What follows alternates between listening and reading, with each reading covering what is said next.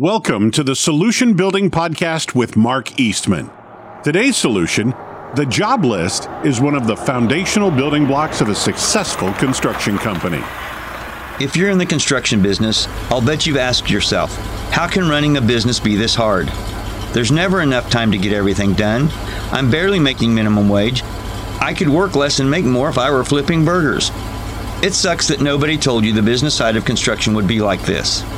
I'm Mark Eastman, and as a professional builder and general contractor for over 40 years, I've felt that pain.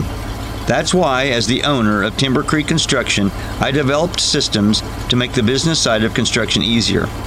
Welcome to the Solution Building Podcast, where we'll discuss construction problems and solutions.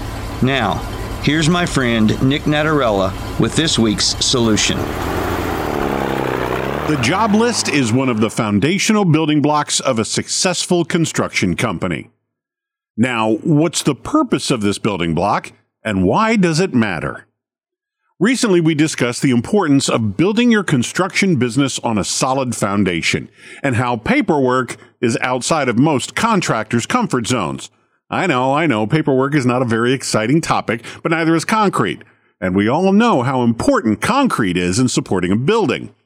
The same is true for your paperwork and your business. As we discussed previously, one of the three foundational piers is administration and finance.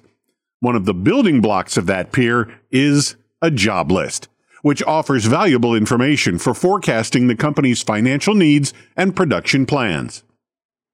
Wouldn't it be helpful if you knew which types of work were consistently the most profitable, how you were doing at meeting your financial goals for the year, when you should have the signed projects finished to stay on track, how well you're doing at getting proposals signed, and what the average price of your projects are?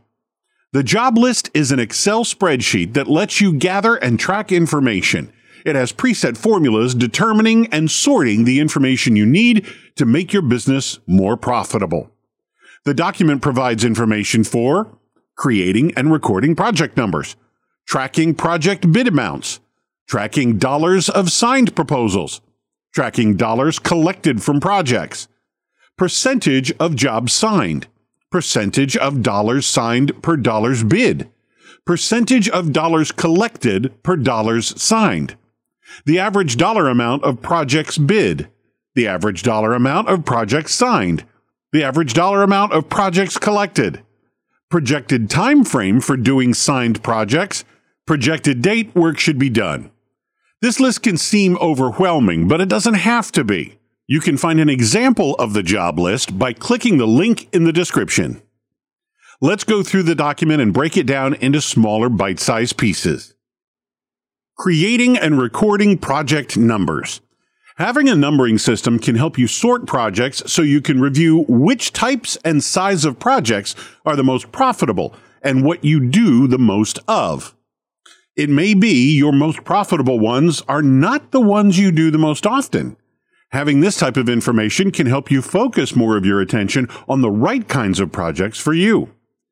The job list is a place to list project numbers in conjunction with the size and types of the projects, as well as their chronological order. This document provides the numerical part of the project number specific to each project. The other portion of the project number is determined by job-specific parameters not included on this document.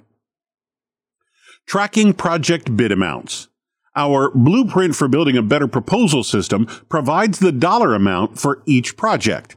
Once a proposal has been finished, the information specific to that project is entered into the appropriate cells on the spreadsheet. This information includes job number, the customer name, description, bid date, and the project amount. Regardless of the system you use for preparing proposals, you should have a dollar amount that could be entered into the document. As each new project amount is added in the project amount column, the total project amount at the bottom will update, giving you a total dollar amount of the proposals you have done to this point in the year. Based on your company's past history, this dollar amount should give you a clear picture of where you are in relationship to meeting your financial goals for the year. We will explain this further with the tracking dollars of signed projects. Tracking dollars of signed proposals. Once a proposal has been accepted, the accepted dollar amount should be entered in the signed amount column. Initially, this amount should be the same as the amount in the project amount column. Sometimes the dollar amounts of projects are changed due to change orders. This can be either an increase or decrease depending on the change orders.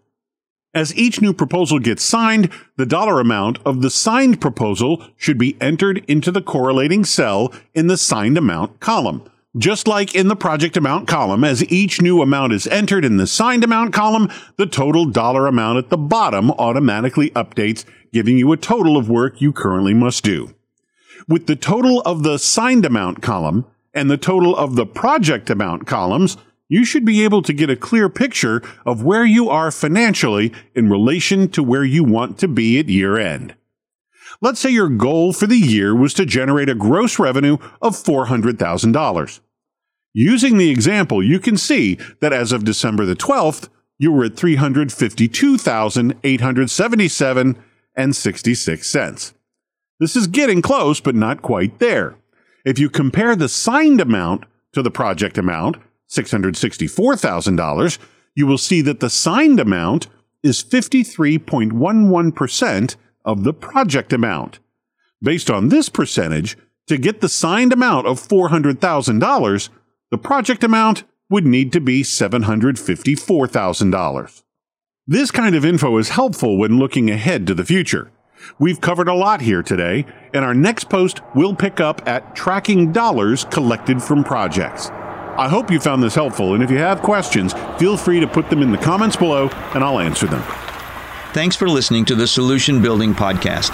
If you'd like more information on business systems and coaching that can help you be more successful, check out the blog archives at solutionbuilding.net.